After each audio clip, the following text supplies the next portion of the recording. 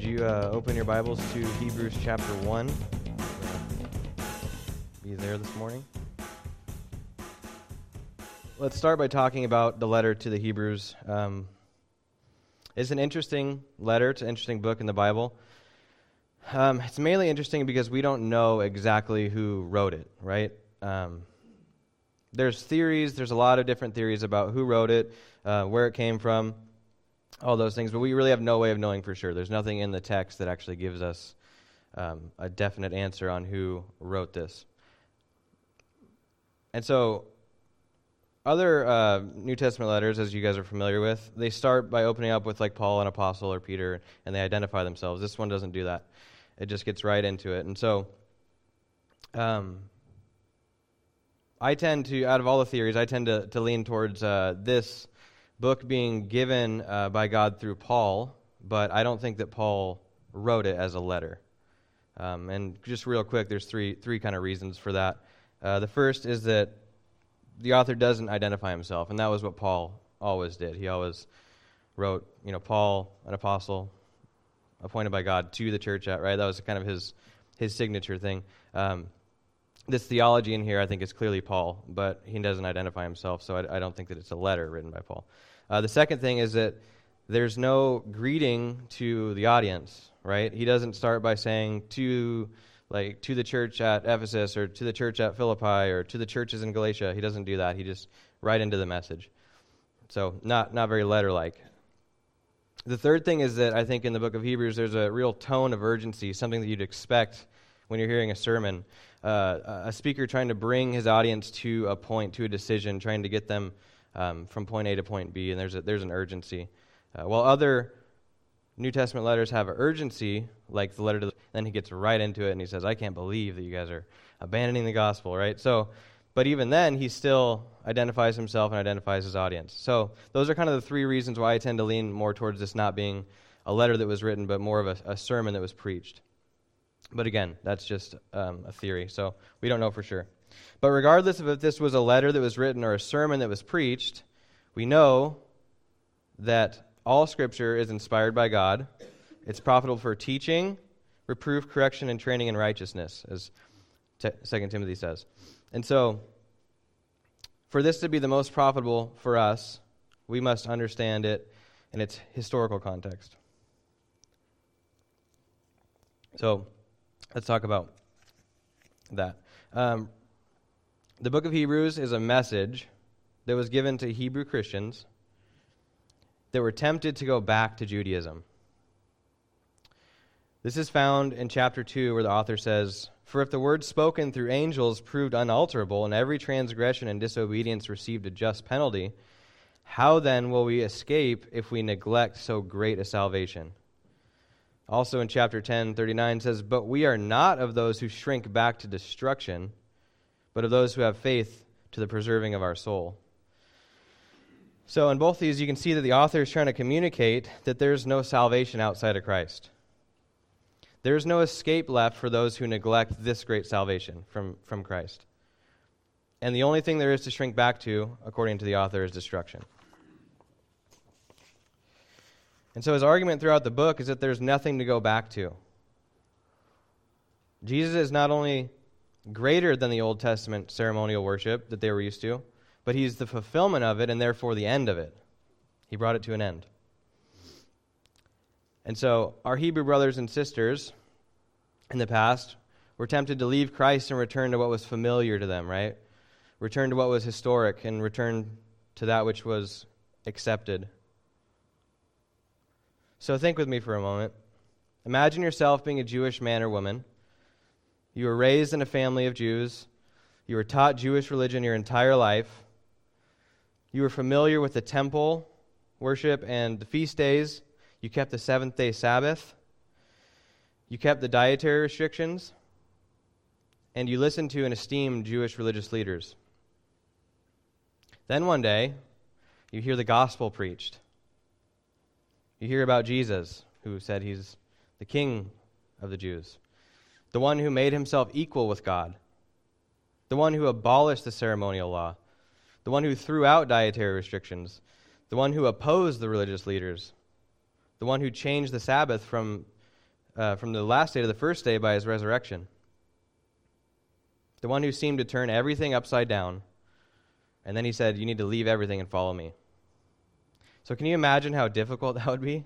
Not only initially to act upon your infantile faith and to leave everything that you've ever known, but then having the constant pressure from your Jewish friends and family to come back to the old way.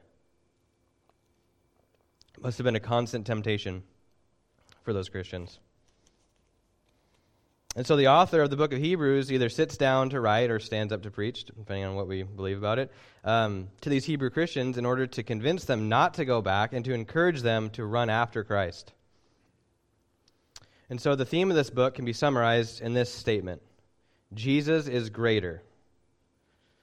The polemic that the author used is to contrast the old way of doing things with Jesus and to demonstrate that Jesus is greater, Jesus is better. He's the greater prophet. He's the greater high priest. He's the greater sacrifice. Jesus in all things is greater. And so once we see this historical context, the original context, then we can start drawing parallels to our context today. And this is one of the reasons why I chose this book to preach from.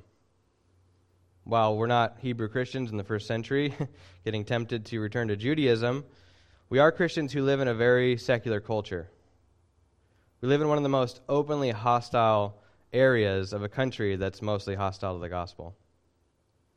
To live in the Seattle area and to be a genuine Christian who actually believes in, speaks about, and lives in light of the teachings of our Lord is to be in a very, very small minority.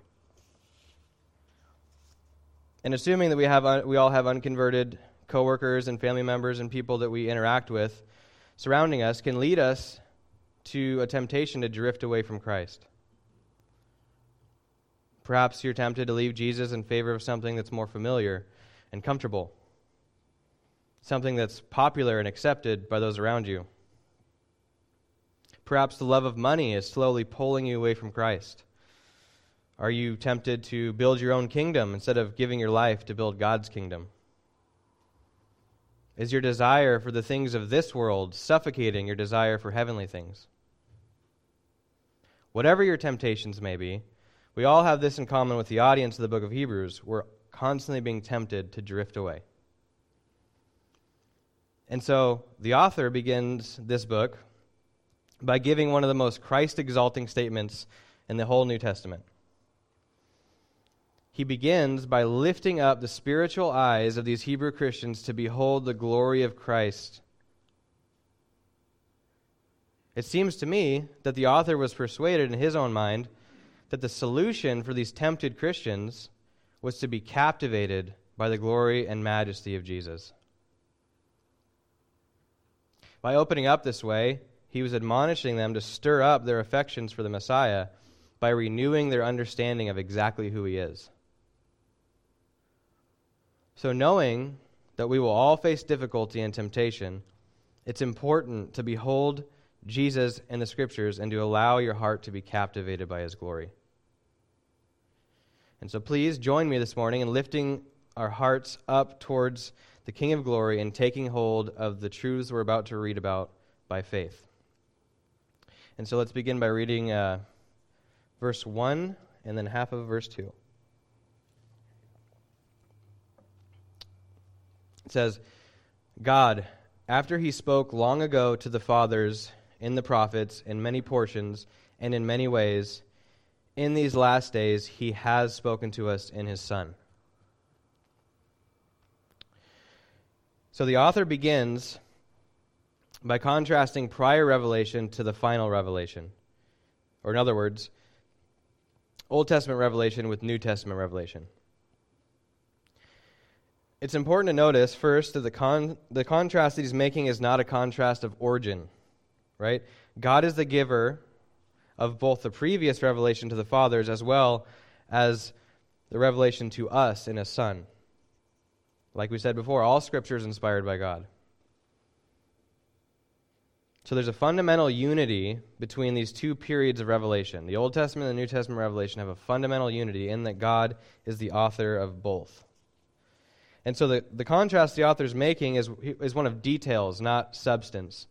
Or He's pointing out the diversity within the unity, if you will.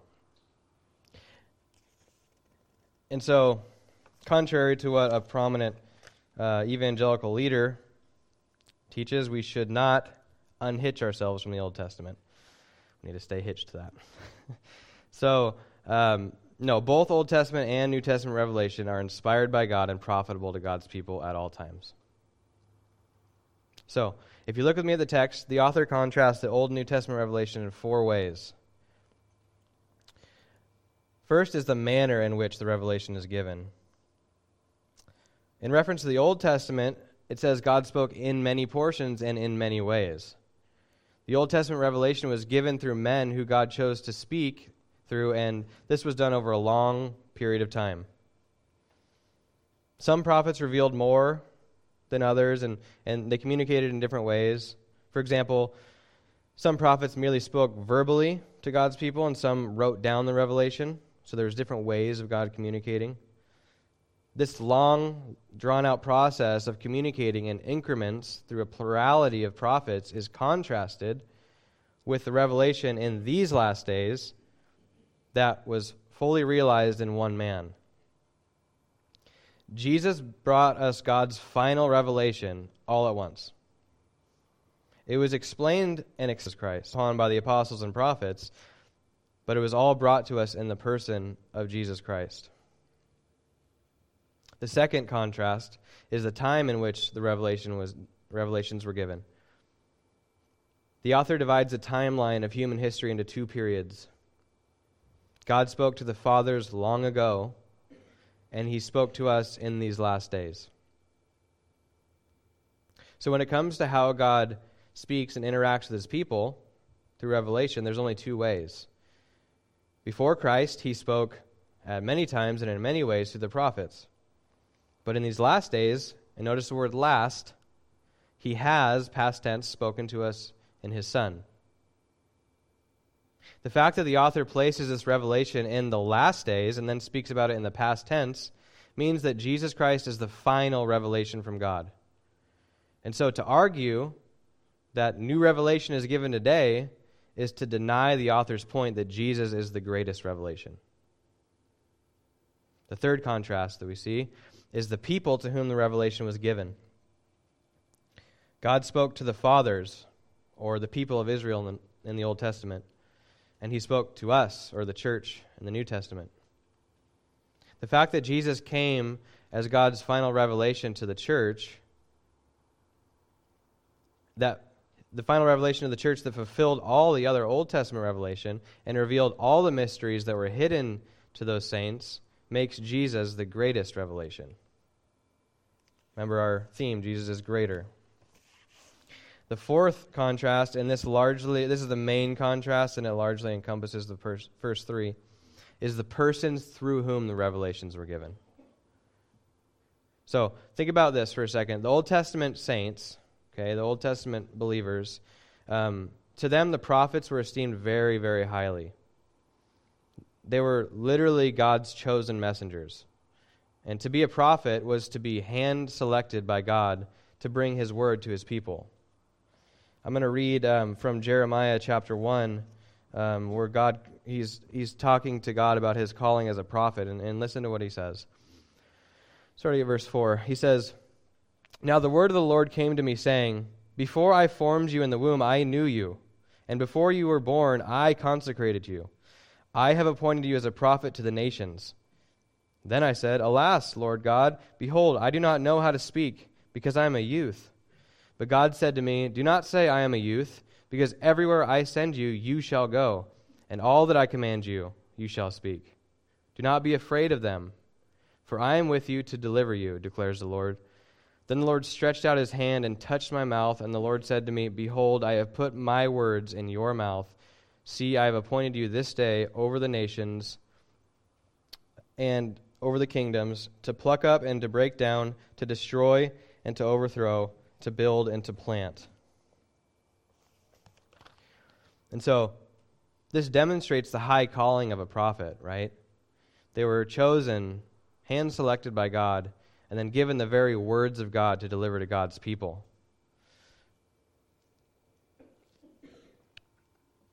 So when we consider this high calling, it explains the point of the author's contrast, right? Think about it. He's appealing to the authority and trustworthiness of the prophet's witness about God, and then he's contrasting that with the witness given through God's own Son.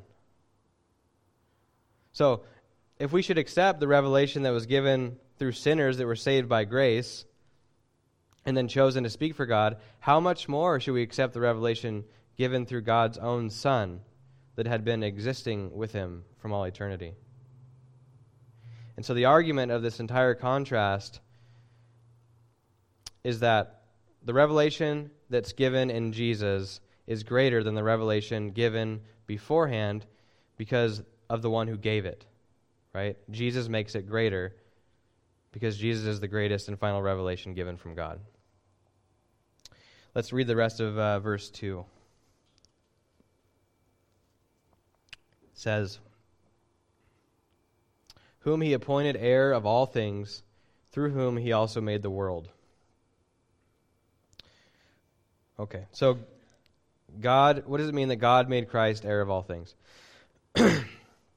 This means that Christ has been given power and authority over all things. All things are subject to him as Lord. He's free to give and to take away as he pleases. And this idea is seen in Psalm 2. Toby preached on this a little while ago.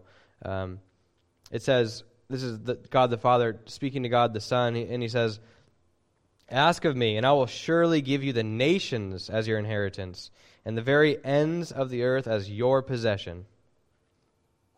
Jesus also says explicitly in Matthew 28, as he's giving the Great Commission, he says, "All authority has been given to me in heaven and on earth.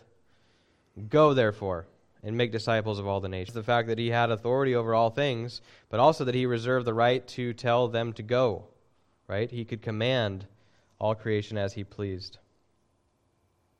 And so Jesus, as the heir of all things, possesses and rules over all things as Lord. The next portion says that God made the world through Jesus. This demonstrates the eternality of Jesus, right? There's many cults, such as Mormons and Jehovah's Witnesses, that are refuted by this truth. We see this idea in John 1 and Colossians 1, as well as in our text here in Hebrews 1, that Jesus was not only present during the creation of all things, but he was also active in creation itself. The world was made through Jesus, and then the Gospel of John and Colossians say the world was made by Jesus.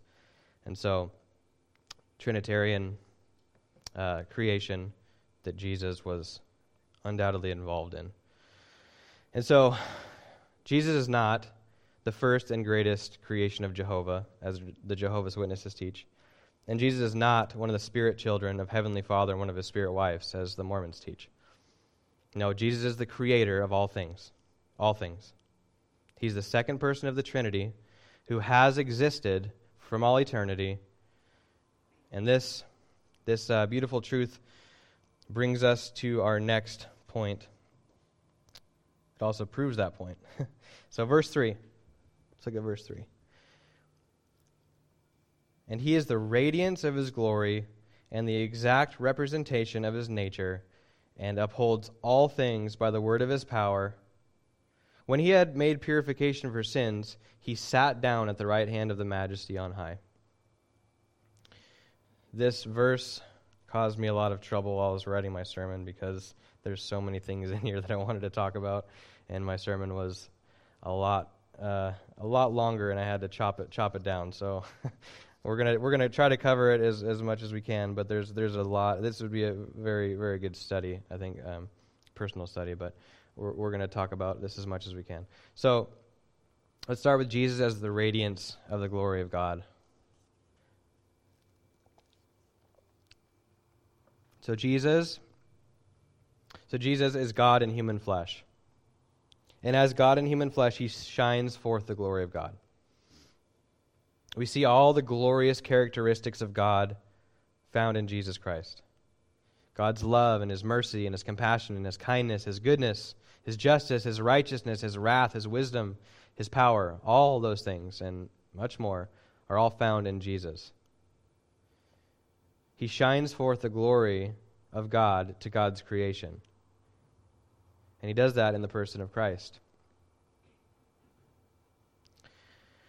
The second part of this is linked to that. Jesus is the exact representation of God's nature.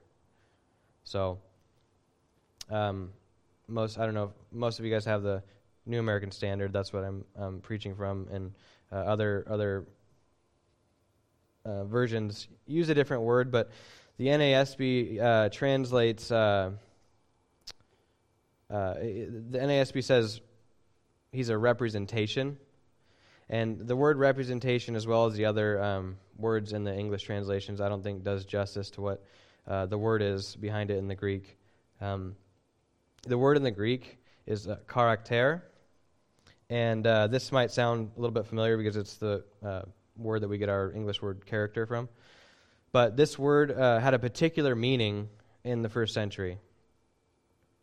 A karakter was a stamp that was used to press images upon coins sometimes, but mainly it was to press images upon a wax seal. And so typically what you'd have is people in positions of power would use the idea of a karakter to verify that a document had come from them. And so what they would have is they'd have a signet ring that had a unique image on it that no one else possessed. It was unique to them alone. And so when they would send a letter out that had, maybe it was a general and he was giving orders or something like that, something that needed to be verified that it was actually coming from this person, they would write a document. Then when they sealed it, they would put wax on the seal and they would press their image into the wax, giving it the image upon that was found on their ring. And so when the letter would arrive to its recipients, they would know that as long as the seal wasn't broken or tampered with, that whatever was inside the document came from that person. And so the fact that Jesus here is referred to the karakter of God, of God's nature, says a lot about who Jesus is. Think about it. If Jesus is the exact image of the nature of God, then he cannot be a created being. Because God, by very nature, is not created. He's the uncreated one. If Jesus is the exact image of the nature of the eternal creator of the universe, what does that make Jesus? The eternal creator of the universe. He shares his nature with the Father. Jesus possesses the very nature of God. Yet, as we've seen in our text, he's been distinguished. The authors distinguished between Christians believe in the Trinity. The Scriptures over and over again reveal to us that there's only one God, but then it refers to three persons as God. So the Father, the Son, and the Holy Spirit are all referred to as God, yet the Scriptures over and over again says that there's only one God.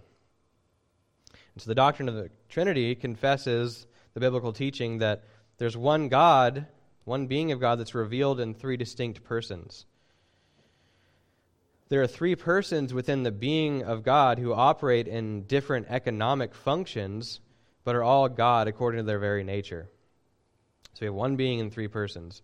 Unfortunately, we don't have time to go into that, and that's not really what we're talking about. But eventually, I'd like to talk more about that in a Sunday school or a night service or something. But Jesus possesses the very nature of God. Moving on, Jesus upholds all things by the word of his power. So Jesus is not only the creator of the universe, the creator of all things, but he's also the sustainer of it. What does that mean?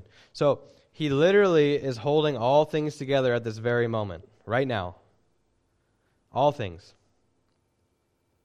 There's not one stray molecule in the entire universe. And so the fact that I'm standing here, you guys are sitting there, and our bodies are continuing to function, the fact that we can see and hear and taste and all the things, all the functions that our bodies are doing, breathing, all the things we're doing right now, this very moment, is because of Jesus. Everything in the universe is kept from flying off into chaos or just ceasing to exist altogether just because Jesus wills it to be so.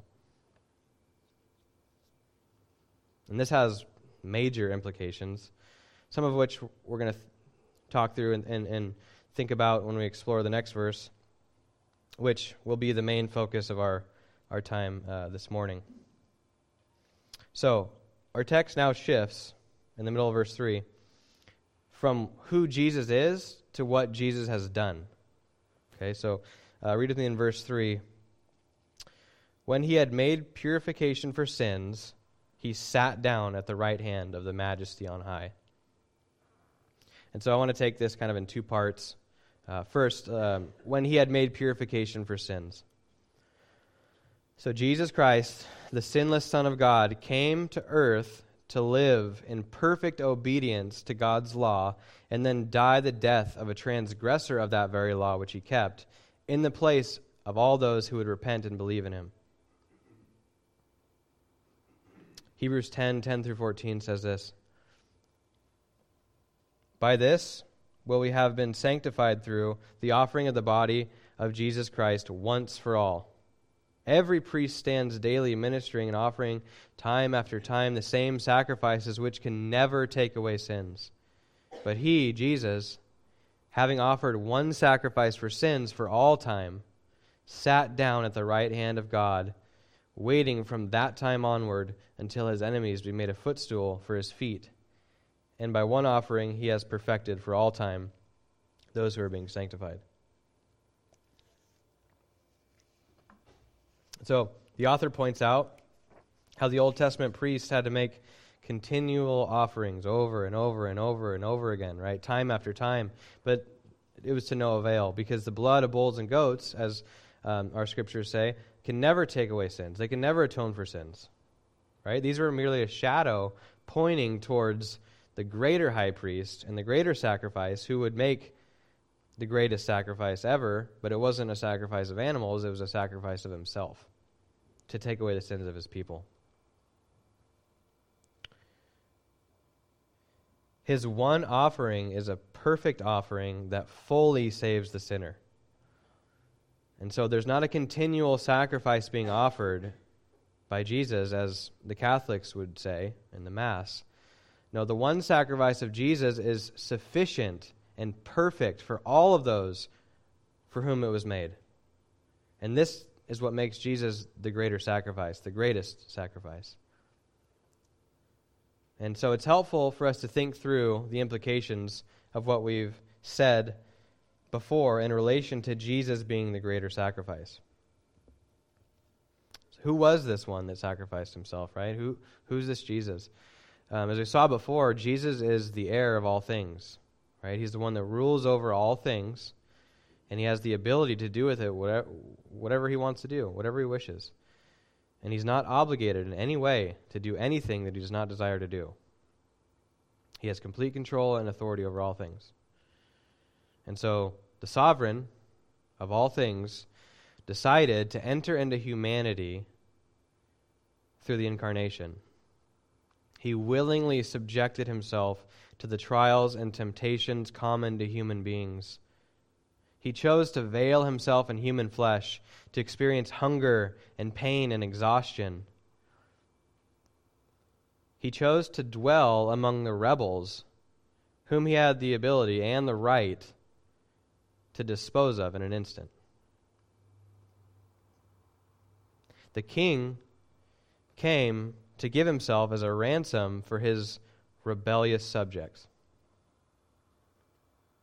We also saw that Jesus upholds all things by the word of his power. Think about the implications of this. This means that Jesus, as the greater sacrifice, held all things together while he was making his sacrifice.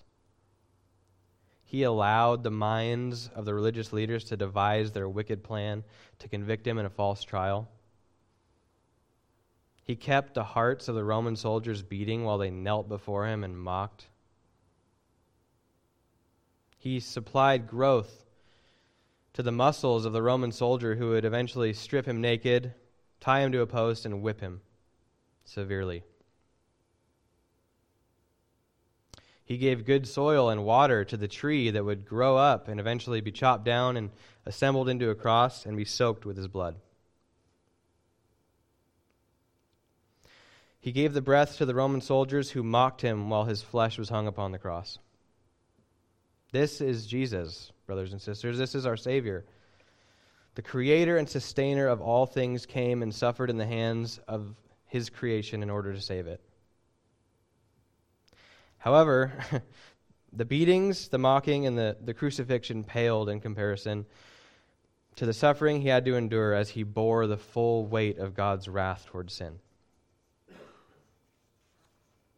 And so, Jesus, after living the perfect life in the place of his people in order to give them a perfect righteousness, he had to also die in their place to remove their sins from them.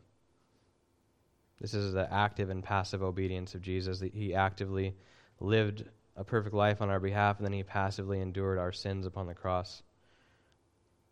And so, all the sins of God's people were punished in the death of Jesus. He drank the cup of God's wrath upon the cross in order to reconcile sinners like you and I to himself. And so, I must point out here that Jesus is not only the greatest sacrifice, but he's the only sacrifice. There's no other sacrifice that could ever reconcile a sinner back to God. All of us, we have all fallen short of the glory of God. We've sinned, we've fallen short of the glory of God. We all deserve infinite punishment for sinning against an infinite God. And our sins must be paid for. They will indeed be paid for. It's not a question of if. It's a question of how. And there's only two ways that this can happen. Either Jesus bore your sins upon the cross and paid your debt, or you will pay for your sins when you die. And so please hear me. And I'm not saying this because I don't love you guys. I'm saying this because I do, and it would be the most hateful thing for me to let anyone leave this room and think that there's any hope outside of Jesus Christ. And so if you've not repented of your sins and believed in Jesus, the full weight of God's wrath burns against you. There's no hope outside of Jesus Christ. There's none. He's the only way to the Father, and he's the only one who can atone for sins. He says, I am the way, the truth, and the life, and no man can come to me unless the Father draws him. He also says no one can come to the Father except by me. And so please, if you have not repented and believed in him, do it. Do it today. Don't harden your heart toward God. God graciously has brought you here, providentially, to hear this message. And so be reconciled to him. The book of Acts says he commands all men everywhere to repent. And he says to the prophet Isaiah, turn to me and be saved, all the ends of the earth, for I am God and there is no other. So Jesus has made purification for sins. He's made atonement for sins. Next, it says he sat down at the right hand of the Majesty on high. There's 2 points I'd like to make about this. The first is the idea of sitting down. So in the Jewish mind, sitting down was a sign of completion, right? The fact that Jesus sat down after making purification for sins communicates to us that his sacrifice is complete. Now, I just gave you the bad news about God's wrath and its need to be satisfied, but this is the good news for all who believe. Jesus sat down because he paid our debt in full. There's no more wrath that's left for you. And so if you believe, if you're in Christ, when you're tempted to think that God is mad at you, just remember that Jesus is sitting down. He paid your debt in full. It's done. It's finished. It's complete. There's nothing to add to it, and there's no way to take away from it. Jesus is sitting down because his sacrifice removed all of God's wrath towards you. All of it. There's no wrath left for you. Because Jesus is a better Savior than you are a sinner. And that is the good news, isn't it? The second thing that I'd like to point out is that Jesus, so while he declared by sitting down that his sacrifice for sins was complete, he also took on a new role by sitting down. And that role is on our behalf. From the time that Jesus sat down at the right hand of the Majesty on high to this very day, and then on until the end of time, Jesus is interceding for us. Romans chapter 8, verse 33 and 34 says this, "Who will bring a charge against God's elect? God is the one who justifies. Who is the one who condemns? Christ Jesus is he who died. Yes, rather who is raised, who is at the right hand of God, who also intercedes for us."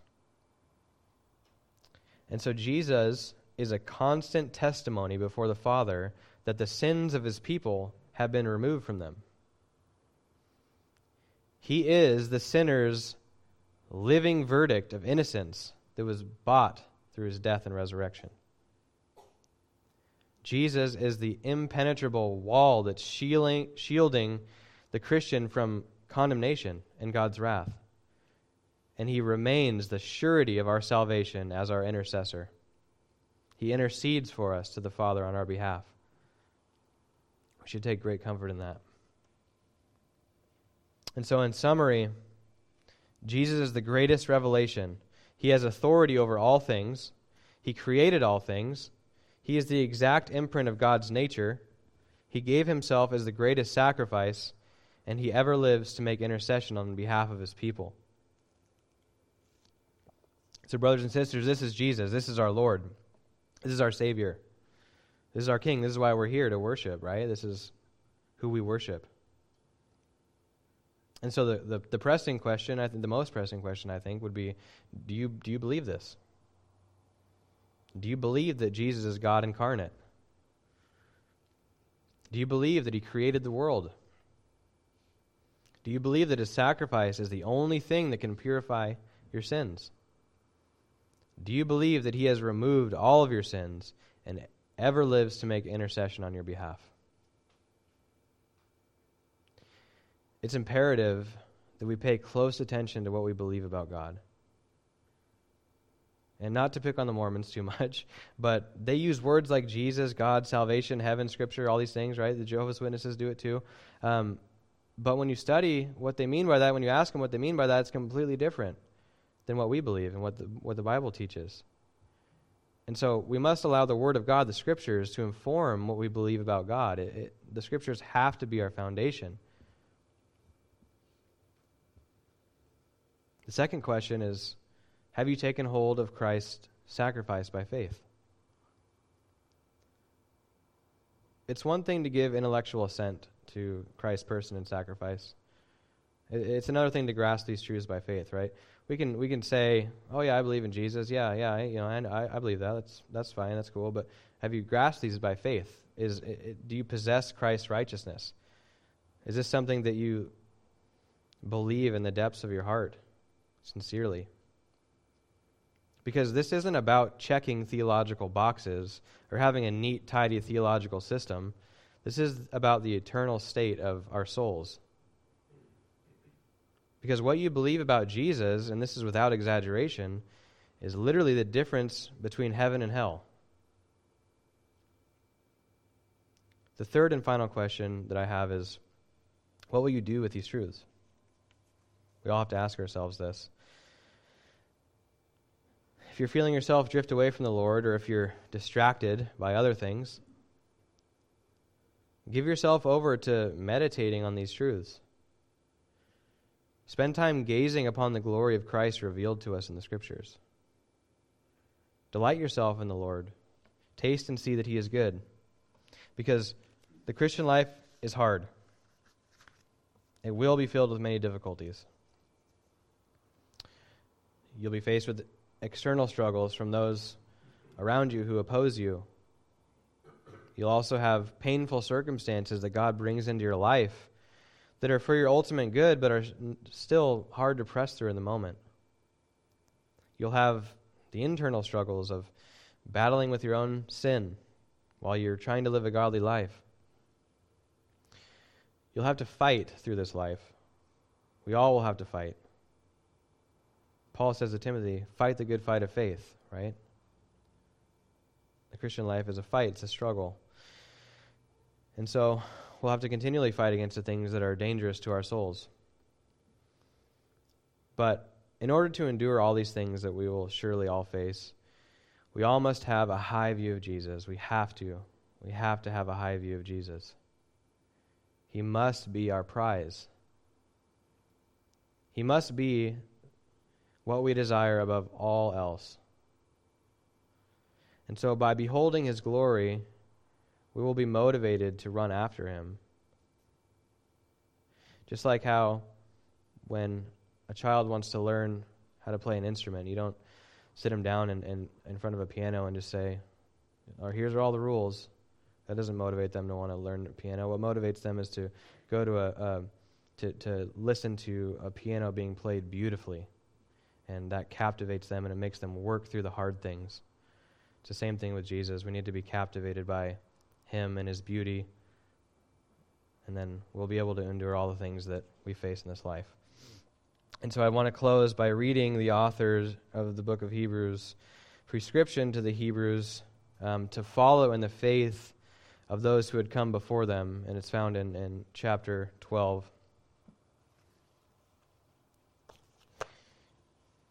He says this, "Therefore, since we have so great a cloud of witnesses surrounding us, let us also lay aside every encumbrance and the sin which so easily entangles us, and let us run with endurance the race that is set before us, fixing our eyes on Jesus, the author and perfecter of our faith, who for the joy set before him endured the cross, despising the shame, and has sat down at the right hand of the throne of God.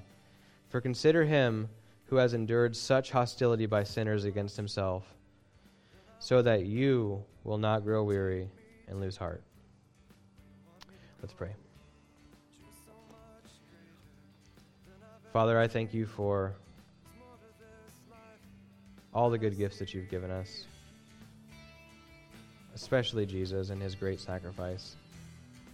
I pray that you'd give us strong faith in that sacrifice, and that our hearts would be captivated by the beauty of it, and that we would be motivated to run the race that's set before us and to fight the good fight of faith, and that we would war against those things that would pull us away and make us tempted to drift, and that we would lay a hold of Christ by faith, and that he would be our most prized possession.